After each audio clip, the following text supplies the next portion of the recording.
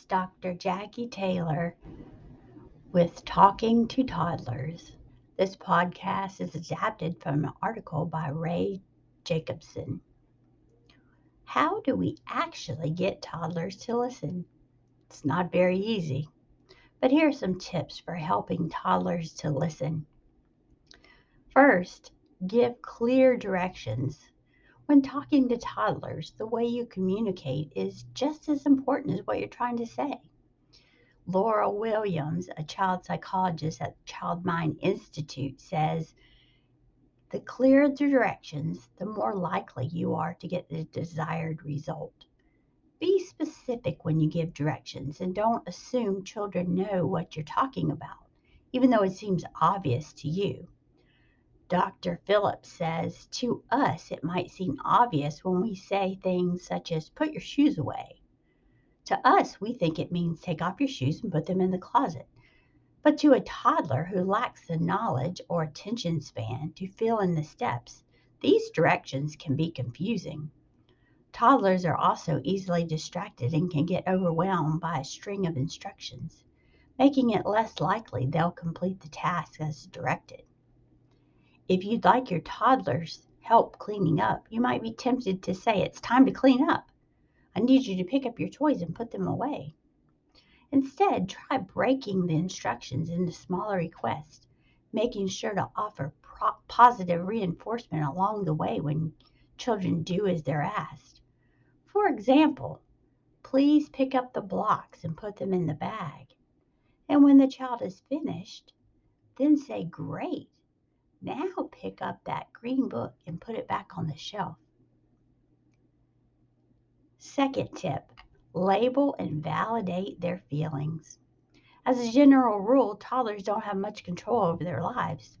But as their brains develop and they become more independent, that lack of autonomy can cause friction. Children's desires and feelings are real and valid, even though you can't always let them have their way. When children get upset, whether it's about something understandable like a skinned knee or losing their favorite toy, or something that seems ridiculous, it's still important to remember that toddlers are people. For a child who's just learning to make sense of the world, those experiences and the feelings they provoke are as intense as any adult has. Children need to know that you're taking their feelings seriously, says Dr. Phillips. So it really helps to label and validate how kids are feeling. This can be simple as saying, I know you want that cookie right now. I can see you are angry. Showing your child that you're taking their feelings seriously and helping them put words to their emotions can help diffuse potential tantrums and make it easier for them to explain their feelings more effectively next time.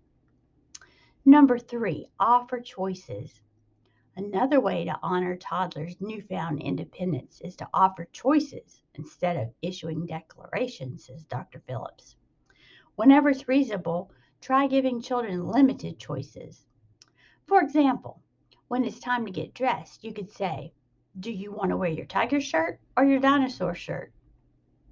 If a child is lobbying for a treat, you could say, well, we can't eat cookies right now, but I can offer you some fruit. Would you like blueberries or strawberries?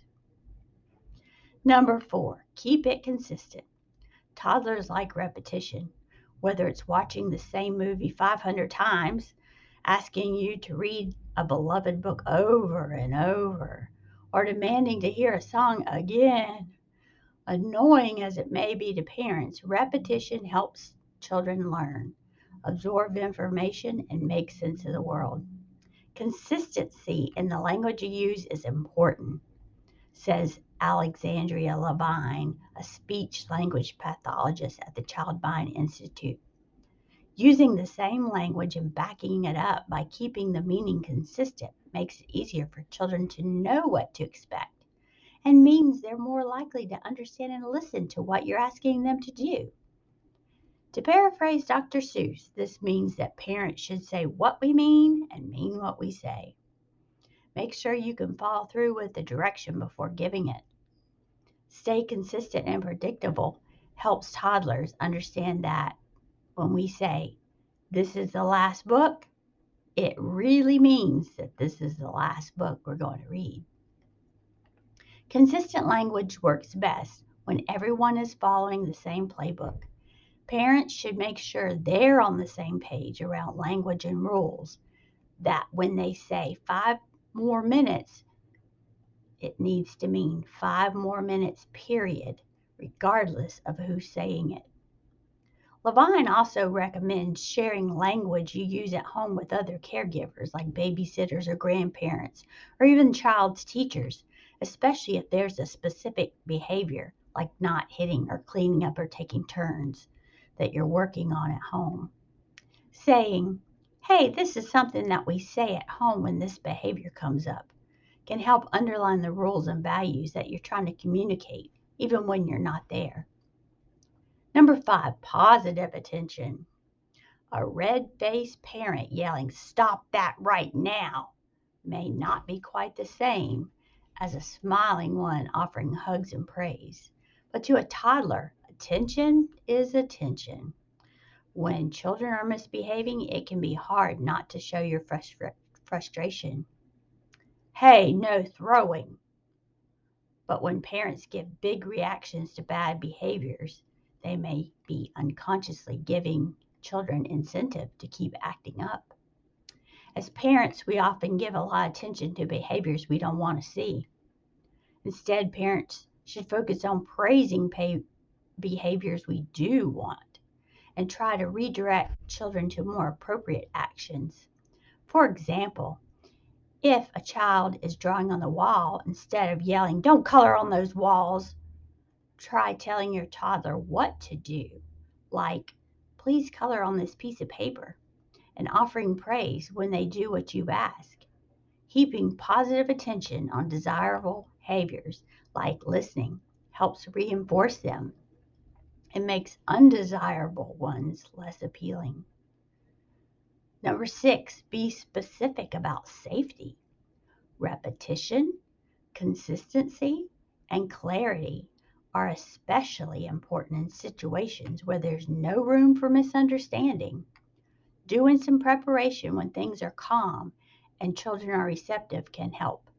Asking children who are verbally capable of doing so to repeat important directions back to you and praising them when they do can also help reinforce the message. For example, before heading out to the park, you might say, "Okay, remember what we do every time before we cross the street?" And ask your child to respond with, "Hold your hand." In the moment, make sure to use clear language that's specific to the situation. For example, if your child is close to the street, just saying, "Stop," a word most toddlers hear 1,000 times a day, isn't likely to get the immediate response you're looking for. Instead, you should say, "Stay on the sidewalk." Likewise, if something is hot or sharp, instead of saying the often used, "Don't touch that," try "Dangerous, hands off." Number 7, take space when you need to. What works when children and parents are calm and receptive can be hard to stick with when your toddler is melting down and your patience is hanging by a thread.